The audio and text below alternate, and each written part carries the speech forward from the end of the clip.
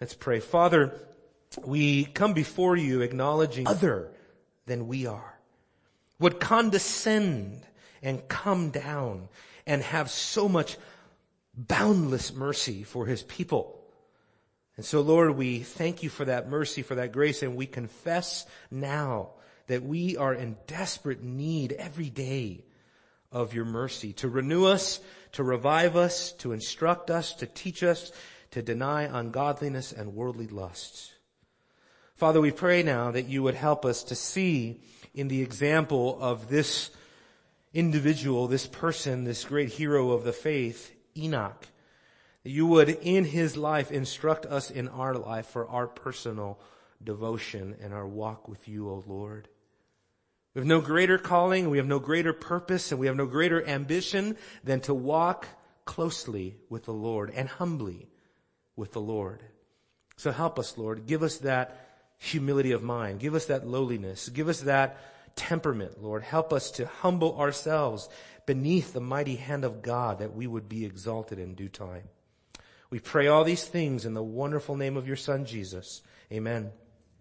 Amen. Well, we are continuing through the book of Hebrews, and we come now to the example of Enoch, which, if you were here last week, we looked at the example of Abel, and Enoch, perhaps even a more mysterious person than Abel.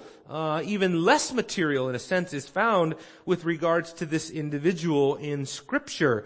And what I want to highlight, because we've been looking at what I've called the power of primitive faith, because we are in the really primitive stages of the Word of God in the history of Revelation. And so what I want to do with each one of these profiles is I want to take the individual and I want to try to extract what may be the main virtue that is being underlined for us, so that we can benefit from his example, as Hebrews even tells us to do that.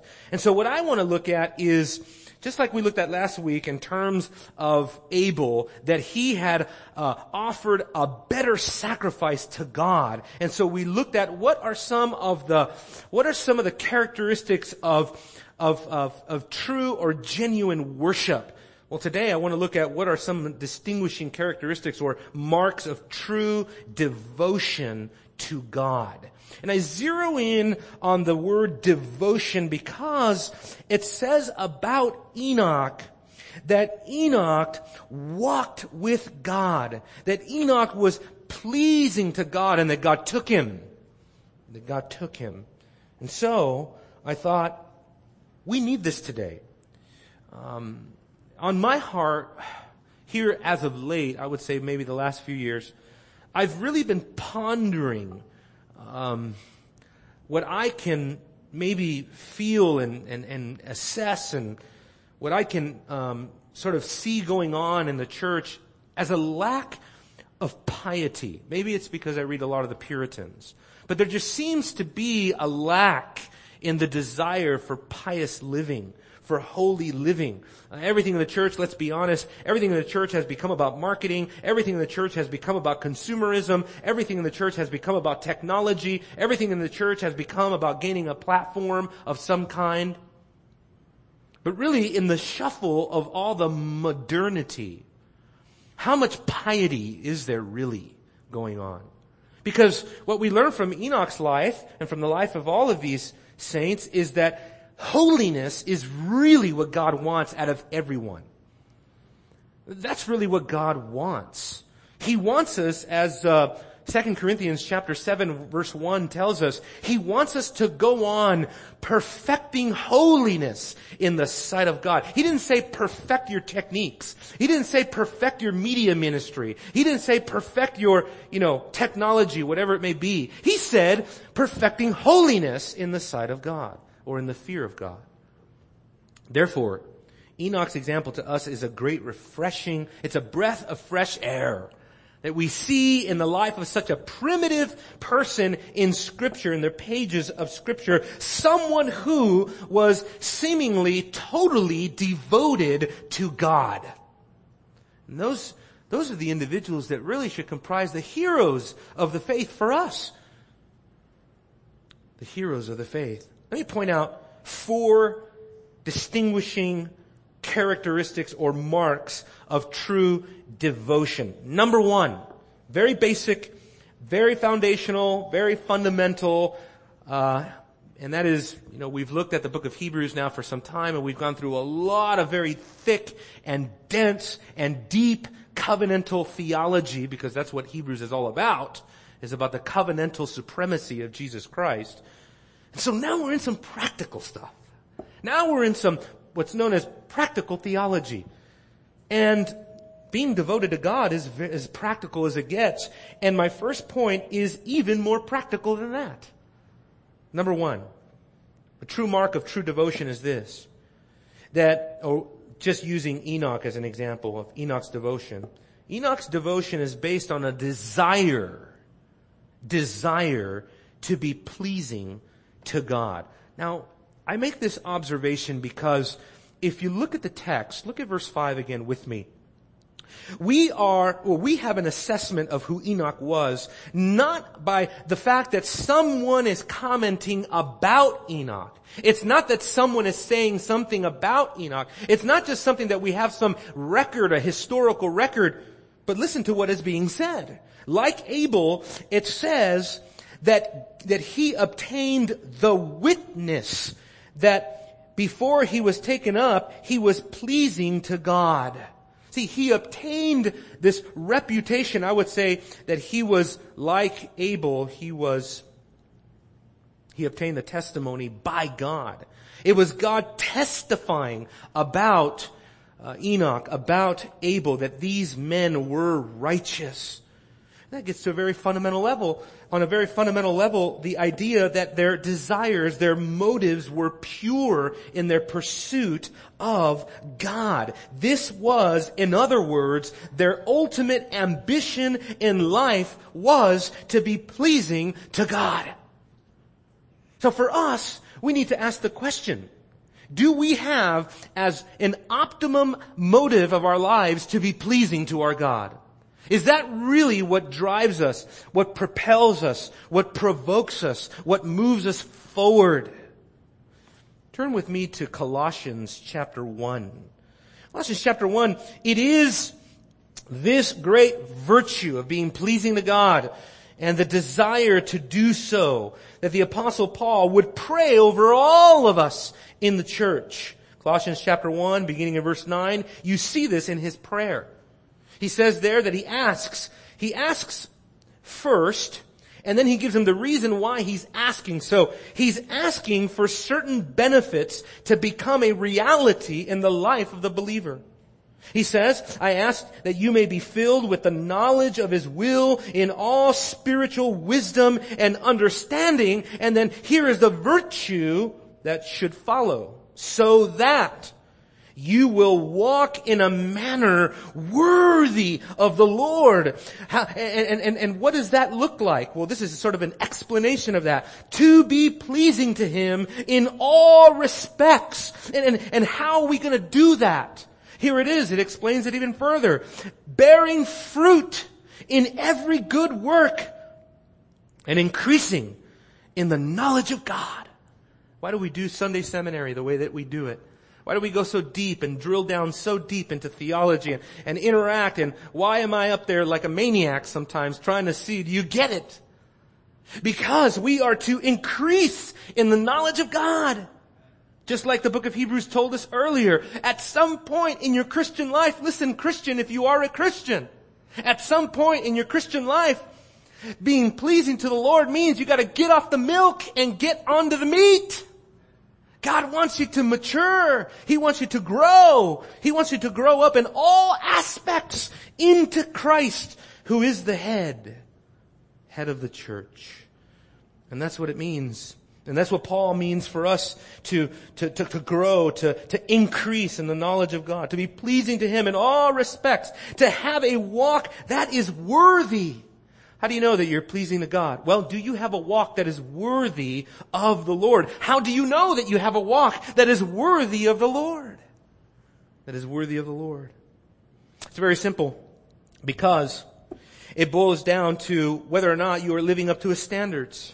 Those are not hidden. These are not mysterious. These things are not hidden from us. The will of God is not something nebulous or secretive or hidden or mystical that we have to sort of seek out. The will of God, at least in terms of what He requires of us, is objective. It is revealed. It is clear. It is perspicuous. It is obvious in many ways because He has revealed these things to us. Turn with me now to Hebrews 13, kind of the end of the book. Go to the end of the book and you'll see this very same dynamic at work. Hebrews 13, beginning in verse 20. I love this because in the practical level, which is where we're at, right? He's not only giving us our obligation, but He's also showing us the practical outworking of these things. I love it. Leaving no mystery of what this is for. Look at verse 20. Now the God of peace, who brought up from the dead the great shepherd of the sheep through the blood of the eternal covenant, even Jesus our Lord. In other words, here's what He's requesting. May He equip you in every good thing to do His will, working in us that which is pleasing in His sight. I take that as synonymous to do His will, what is pleasing in His sight. These are synonymous statements. Through Jesus Christ, to whom be the glory forever and ever. We know what God's will is. It's His revealed will. Romans chapter 12, verses 1 through 3. It is to conform our lives and our minds to the revealed Word of God. Scripture directs us everywhere to do good. Notice that that's what Hebrews just said. To equip you to do every good thing. Remarkable, right? This gets back to what we talked about last week, a little bit about bearing fruit. The concept of bearing fruit is actually a very deep covenantal idea. It's rooted in Isaiah chapter 5, where God, He had conditioned and He had cultivated Israel, and He had hewn out, as it were, like a gardener. He was out there like a vine dresser. He was out there cultivating Israel like land. He was providing them all the nutrients, all the nourishment. He facilitated everything they needed for growth. And what does it say? But they only bore sour grapes.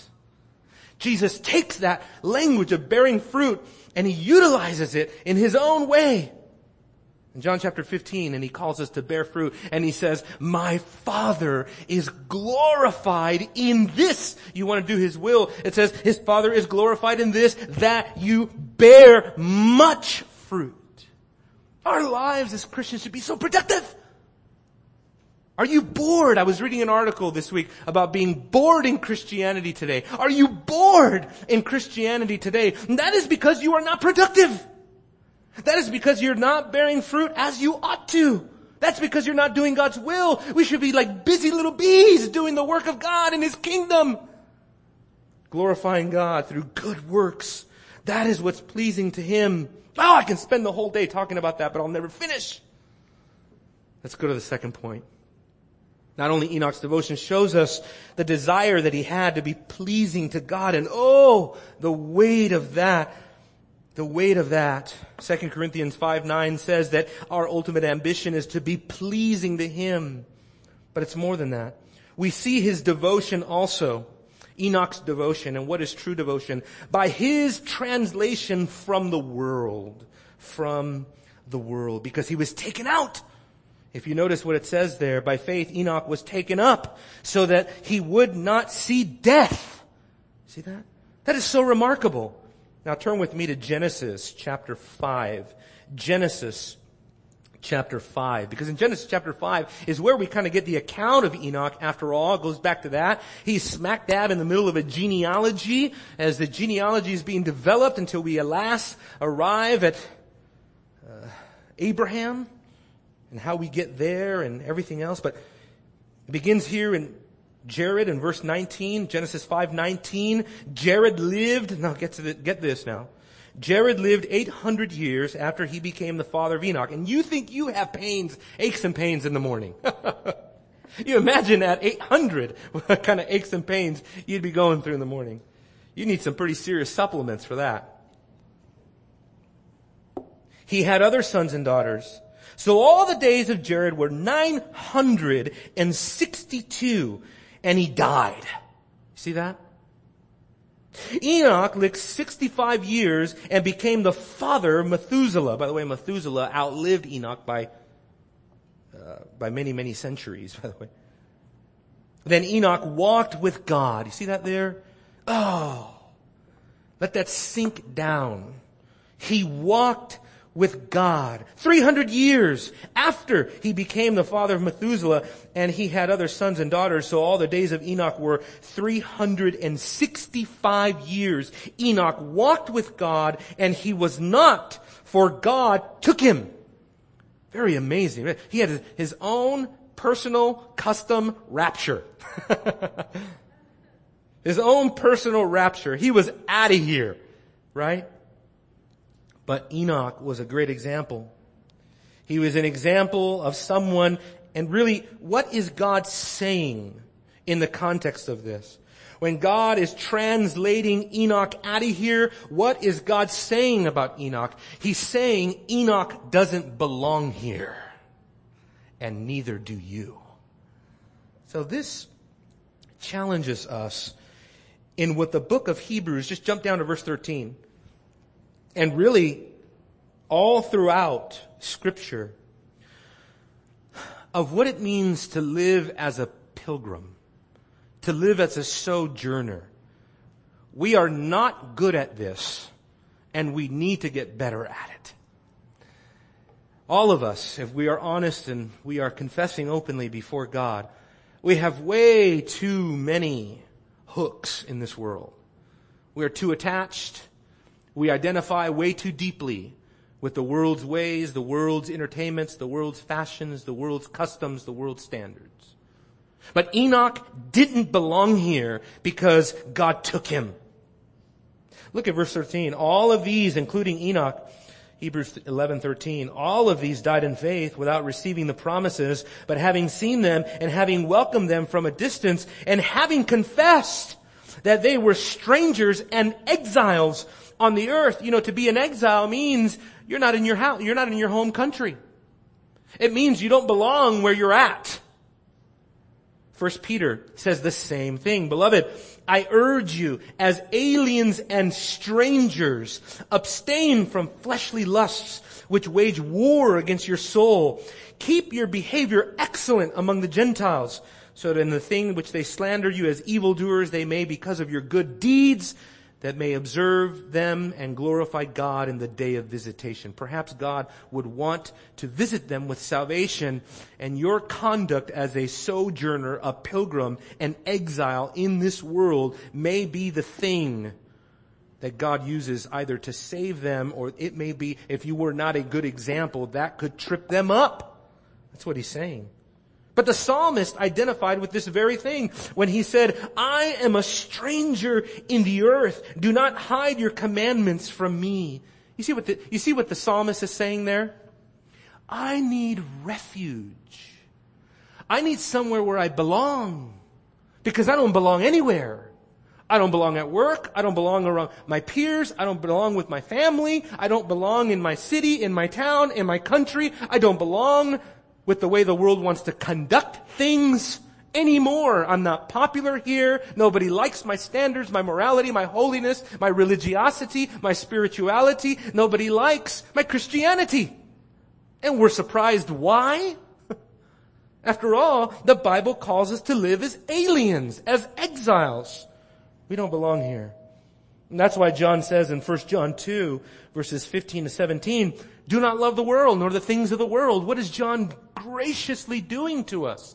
He's telling us, he's preparing us, don't get so fixated on this world. Don't get so fixated with all the trinkets and offerings and all the lucraments that you can get. Don't get so fixated with all the perks and all the gimmicks and all the advertisements and all the sales and all the fashions that blow through like the wind. Don't become so impressed with this world. Oh, God has something far more for us, right? Oh, glorious day. When that day comes, oh, the overwhelming glory that will be ours, as Paul says in 2 Corinthians chapter 4, it will not even be comparable to anything that you ever suffered here. The worst suffering that you ever saw. Worst suffering. There was a country singer that her mind escapes me at the minute. My wife was following her. She had cancer and was diminishing. And now, I don't know if you see this, but a lot of times when people have terminal illnesses, they'll begin to document everything through Facebook and through YouTube and videos, and you literally can now start seeing people dwindle and they're just fading and fading and fading until they're dead. Well, this Christian country singer, worship singer really, she faded, and she was beautiful, and her family was beautiful, and her children were beautiful, and she had lived a beautiful life, and she had such a horrible end. And that is because no matter how good it gets in this life, death will remind you that you do not belong here. And death will remind you that God has something far greater for you than the grave. I preach to college students, and I'm getting ready to head back to UNT here pretty soon. But I preach to college students, and of course they're immortal, right? They're going to live forever, right? They're just strong, and they all think that they just have forever to live. I tell them, look, God, you were not created just to live for a little short while on this earth and then die and go into the ground and be eaten by worms. Think of your mortality. If you don't think about your mortality, you will not covet what Enoch had, the translation out of this world and into the next. Oh, I tell you, Christians should have this sort of, as far as the world is concerned, we should have a very weird obsession with death. We should look forward to it. We should long for it. I know that sounds kind of crazy, but it's not as crazy as what Paul says. For me to live is Christ, and to die is gain.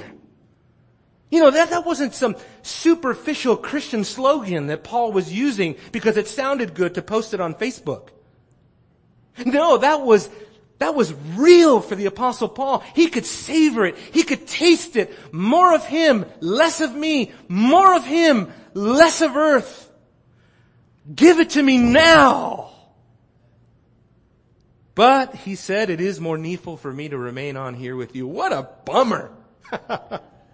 I could just see Paul getting all caught up. Yes, to die is gain. And the Lord says, no, you will continue on for some more time with them. Which leads me to my next point.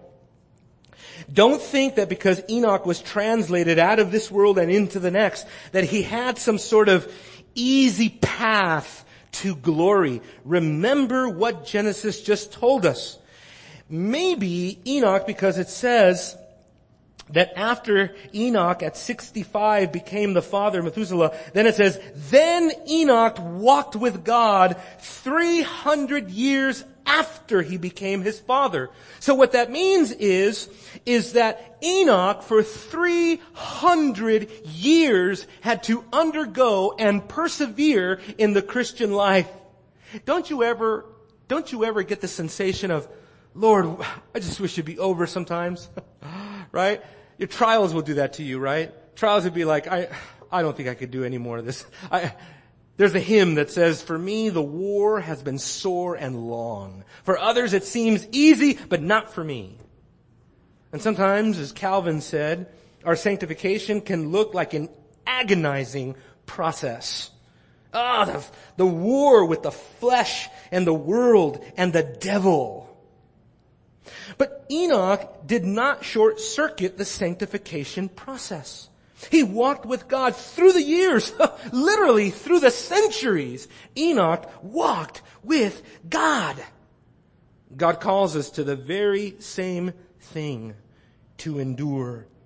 Bear in mind this, brothers and sisters, the hostility of the world could not pry away the hope of Enoch, the hope that he had, the hope of heaven. At the same time, the hostility of the world around him could not compromise his devotion to the Lord. We are, in essence, to be living lives that are exemplary in this place. Why does God leave us here? He saves us. He redeems us. He fills us with His Spirit. He promises us, and He gives us an inheritance. And so why does God just leave us here for another 50, 60, 70 years after that, depending on when you get saved. He does it because he wants to purify us. He does it because he wants a people that are pure possession. He wants to purify us through our trials, and therefore we need to, like Jesus said, we must be like a city set on a hill, not hidden. We need to let our light shine in the world so that men will see our good works and they will glorify God in heaven, just like Enoch. For 300 years he shone like an example. He lived an exemplary life. He had a testimony God had testified about, and no doubt those around him knew and they understood that Enoch was a righteous man. As a matter of fact, when it comes to the material that we have concerning Enoch, we don't have much. If you look in the Bible, you look in your concordance, there really isn't a whole lot of material on the person Enoch. But you know what? We have other writings like rabbinical tradition. We also have pseudepigraphal works, apocryphal works that speak of Enoch. And as a matter of fact, here, turn with me, if you would, to Jude 14. As a matter of fact, one of the authors of Scripture, Jude, actually cites a pseudepigraphal work. Pseudepigrapha is just an ancient intertestamental work, really, that surrounding the first century. And it's pseudepigraphal because pseudo false, pigro writing, which basically means that somebody falsely wrote something like a forgery, right? And in many of these books, like First Enoch or the Book of Jubilees, Enoch appears. And there, and actually here in the book of Jude, he is quoting the book of Enoch. And he uses this as saying that basically what is recorded in First Enoch is actually true. And it actually is a correct reflection of who Enoch was. Look at verse 14. It was also about these men that Enoch, and who are these men? These men are false teachers, and this is why this is going to become very important. That Enoch, the seventh generation from Adam, literally the word is seventh from Adam. If you count Adam and if you count Enoch, it's 7. He prophesied saying, "Behold, the Lord came with many thousands of his holy ones to execute judgment upon all and to convict all the ungodly of their ungodly deeds, which they have done in an ungodly way, and all the harsh things which ungodly sinners have spoken against him," against the Lord. "These are grumblers, finding fault, following after their own lusts, speaking arrogantly, flattering people for the sake of gaining an advantage." Why do I quote this? I want to quote this because I want to tell you that part and parcel of Enoch's sanctification was that Enoch was not, some superficial kind of believer. Just, we get an idea. Enoch walked with God. Oh, he had this, almost this Edenic sort of life where he just walked with God in the cool of the day. No. Enoch was an apologist. Enoch was a preacher. He was an evangelist. He preached against the culture. He testified against his world, against the sin of the world. He was not afraid to combat false teaching. And therefore, real, genuine faith, if it is real, genuine faith, brothers and sisters, it is not some happy-go-lucky, gullible, superficial, all-inclusive, uncritical, indiscriminate, non-discerning kind of faith. It is not that. It is quite the opposite. Even though, of course, Enoch would never engage in vitriol or never engage in carnal language, but nevertheless, he did not lack a theological spine. He had a spine. And he exposed the darkness in his world. He was not afraid, as Jude says, to contend earnestly for the faith. He did it. And that is how he persevered to the end. There's something else that we gain from Enoch's example of his devotion, and that is this. That we see in Enoch what we see in all genuine saving faith. And that is a commitment to the character of God. Look back at Hebrews. Verse 6 says, "Without faith it is impossible to please him. For he who comes to God must believe that he is and that he is a rewarder of those who seek him." This is kind of a transitional verse. And this happens periodically in the book of, in the chapter 11 of Hebrews, where, if you would, the author sort of comes up for air. He sort of digresses to make a statement, actually to teach a principle. We look at the example that is given here of the creation of the world. We see an example of the faith of Abel. We see an example of the faith of Enoch. And then the author wants to give us a principle. He wants to lay out a doctrine. And the doctrine is this: that without faith it is impossible to please God. That is a universal truth that binds us all together, going all the way back to the primitive faith of the earliest saints of God.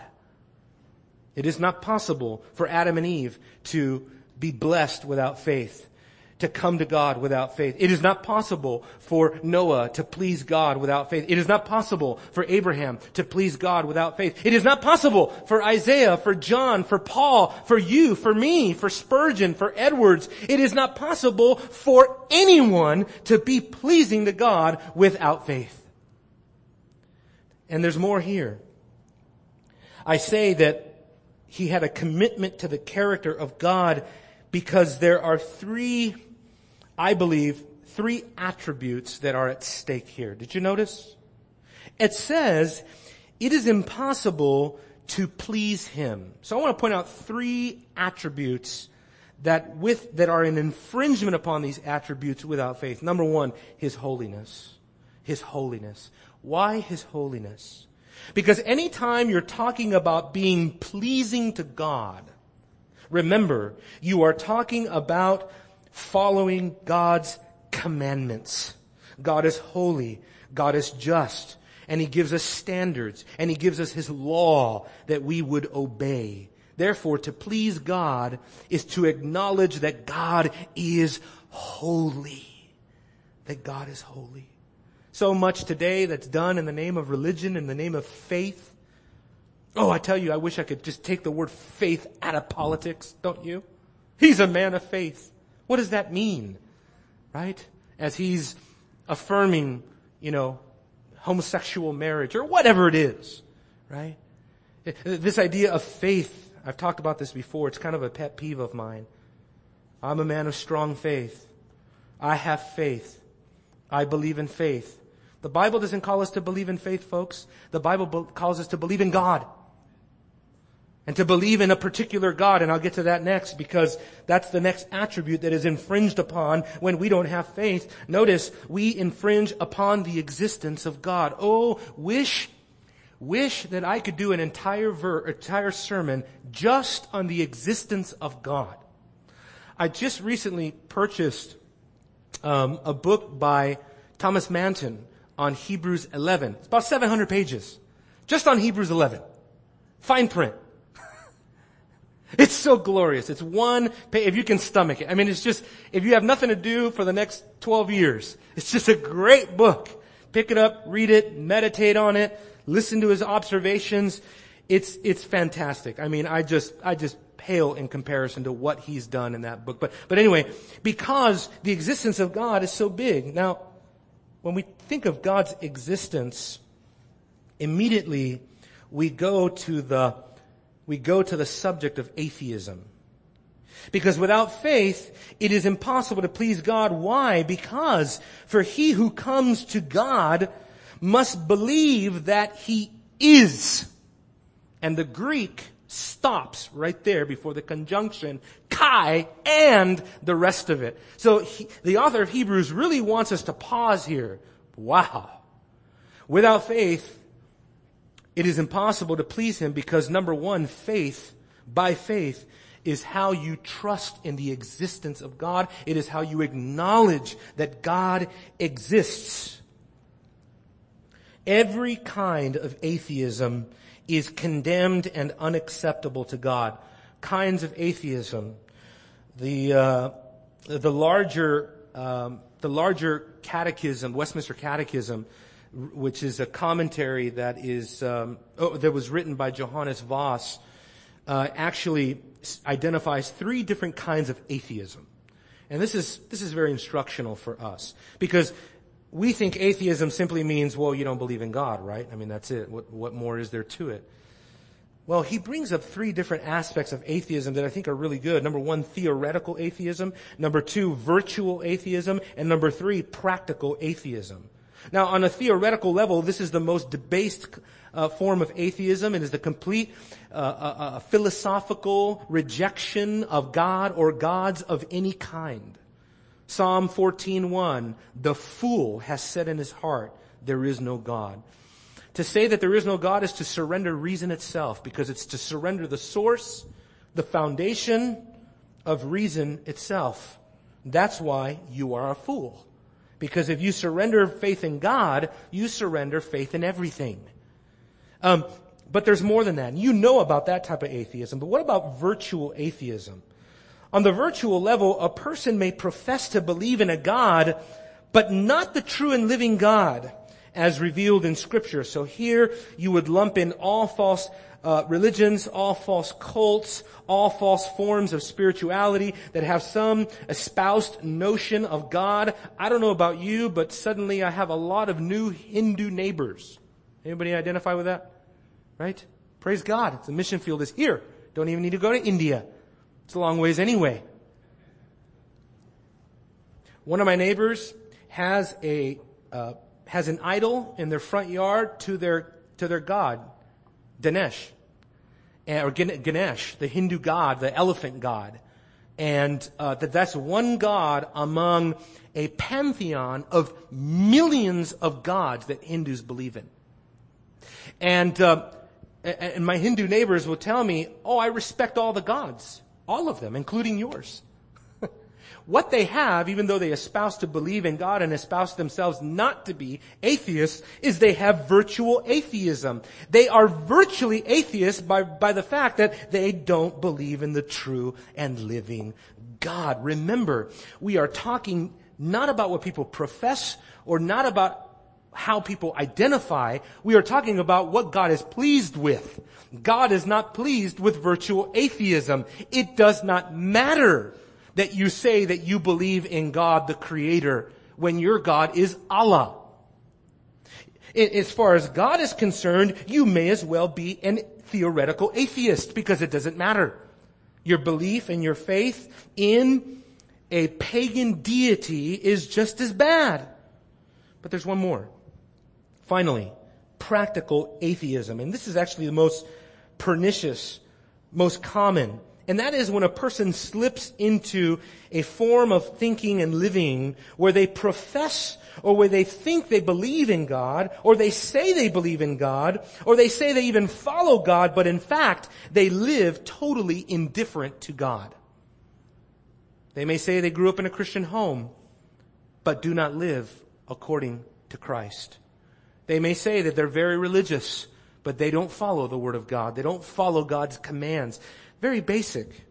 The point of it is this: God rejects all of it. So when it says, without faith it is impossible to please Him, we are talking about the true and living God. For he who comes to the true and living God must believe that He is, and that He is a rewarder of those who seek Him. Last attribute, God's faithfulness. When we fail to have faith in God, we are infringing upon His faithfulness. In a sense, this is all part of His benevolence. That God is good. That He is a good God because He is a rewarder of those that seek Him. Aren't you glad God is a rewarder of people who seek Him? After all, He is God. I remind you, He is omnipotent. He is omniscient. He is sovereign. God can do whatever He pleases, and no one can question Him whatsoever. Psalm 15, verse 3, God sits in the heavens and He does whatever He pleases. Some people are offended at that. I relish it. I think it's glorious. It's beautiful. It beautifies who God is to me, that He is all sovereign. He does not compete for His sovereignty, folks. Sorry, my dear Armenian friends and brothers and sisters. His sovereignty is not up for grabs, but you know what? as sovereign, as holy, as transcendent, as just, as righteous as God is, He is also faithful. He's also faithful. Let me read to you, because faith magnifies the faithfulness of God. Psalm 33 verse 4 says, "For the word of the Lord is upright, and all of His work is done in faithfulness." In other words, God's faithfulness permeates everything that He does for His people and for His name's sake. Psalm 89 verse 8, "The Lord of hosts, who is like you, O mighty Lord? Your faithfulness surrounds you." The faithfulness of God clothes Him. It beautifies Him. It decks Him out. It bejewels Him. It makes Him who He is, that He is a faithful God. Take comfort, great comfort in that fact, that what He began, He will complete. Psalm 105. Psalm 100, verse 5. "The Lord is good. His loving kindness is everlasting, and His faithfulness to all generations, it does not change." What's the application in all of this for us? It's exegetical. Look at the text. It's found in the word seek. See that? He who comes to God must believe that He is, and that He is a rewarder of those who seek Him. Beautiful. It literally can be translated, the seeking ones. Or, to be even more grammatically correct, those who continually seek Him, as the present active participle would suggest. What's the point? God expects us to seek Him. I really want to challenge you today. This notion of seeking God. Jesus said, "If you seek, you will find." The Lord Yahweh spoke through the prophet Amos, and He said, "Seek me so that you can live." There is no life apart from seeking God. The psalmist said, "You said to me, seek my face, and my heart said to you, your face, O Lord, I will seek." So the question that I want you to walk out of here today through the doors is, how's your seeking going? The word seek just means to prosecute, to persecute. It really means, in Texas vernacular, get after it. Right? Get after it. You gotta get on it. Right? I love it because one grammar actually described this term, exetusin, as a diligent seeking of something. Do you seek Him diligently? You know that? If you seek Him diligently, there are a number of things that will simply begin to fall into place. I'm not here to tell you Christianity is going to meet your felt needs, but let me tell you something. When you seek the face of the living God, when you do that, I will go so far as to say, I will venture out and say, I will overspeak as pastors do and say, if you seek God diligently, all of these things will be added unto you. Don't worry about it. You just seek God. Set your face like flint to the Lord. Have a game plan. Have a strategy. Have a time. Have a structure. Have a commitment. Make a commitment. Make a vow. Make a covenant before your God to start a new path of seeking His face. Don't shy away from seeking God and His presence. Get away. Turn everything off. All the gadgets, all the texting, all the social media. Turn the TV off. Turn everything off. Turn the internet off. Get in a corner. Turn on a lamp. Open the Bible. Open up a journal. And open up your heart. That's what I mean by seeking God. So elementary, right? But why do we forget it so easily? Or is it just me? You may think, well, you're a pastor. It's your job to seek God. That's even more dangerous.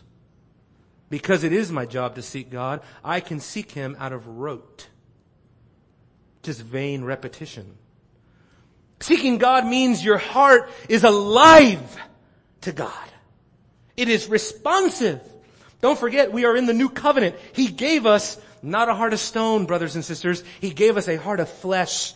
A heart of flesh means one that is soft and tender and responsive and feels the influences and the impressions of the Spirit of God upon your life as you put yourself in the path of the means of grace. As you take up the spiritual disciplines in your life of prayer, reading, Bible memorization, fellowship, partaking of the Lord's Supper, these things, going to church, studying God's Word, private meditation.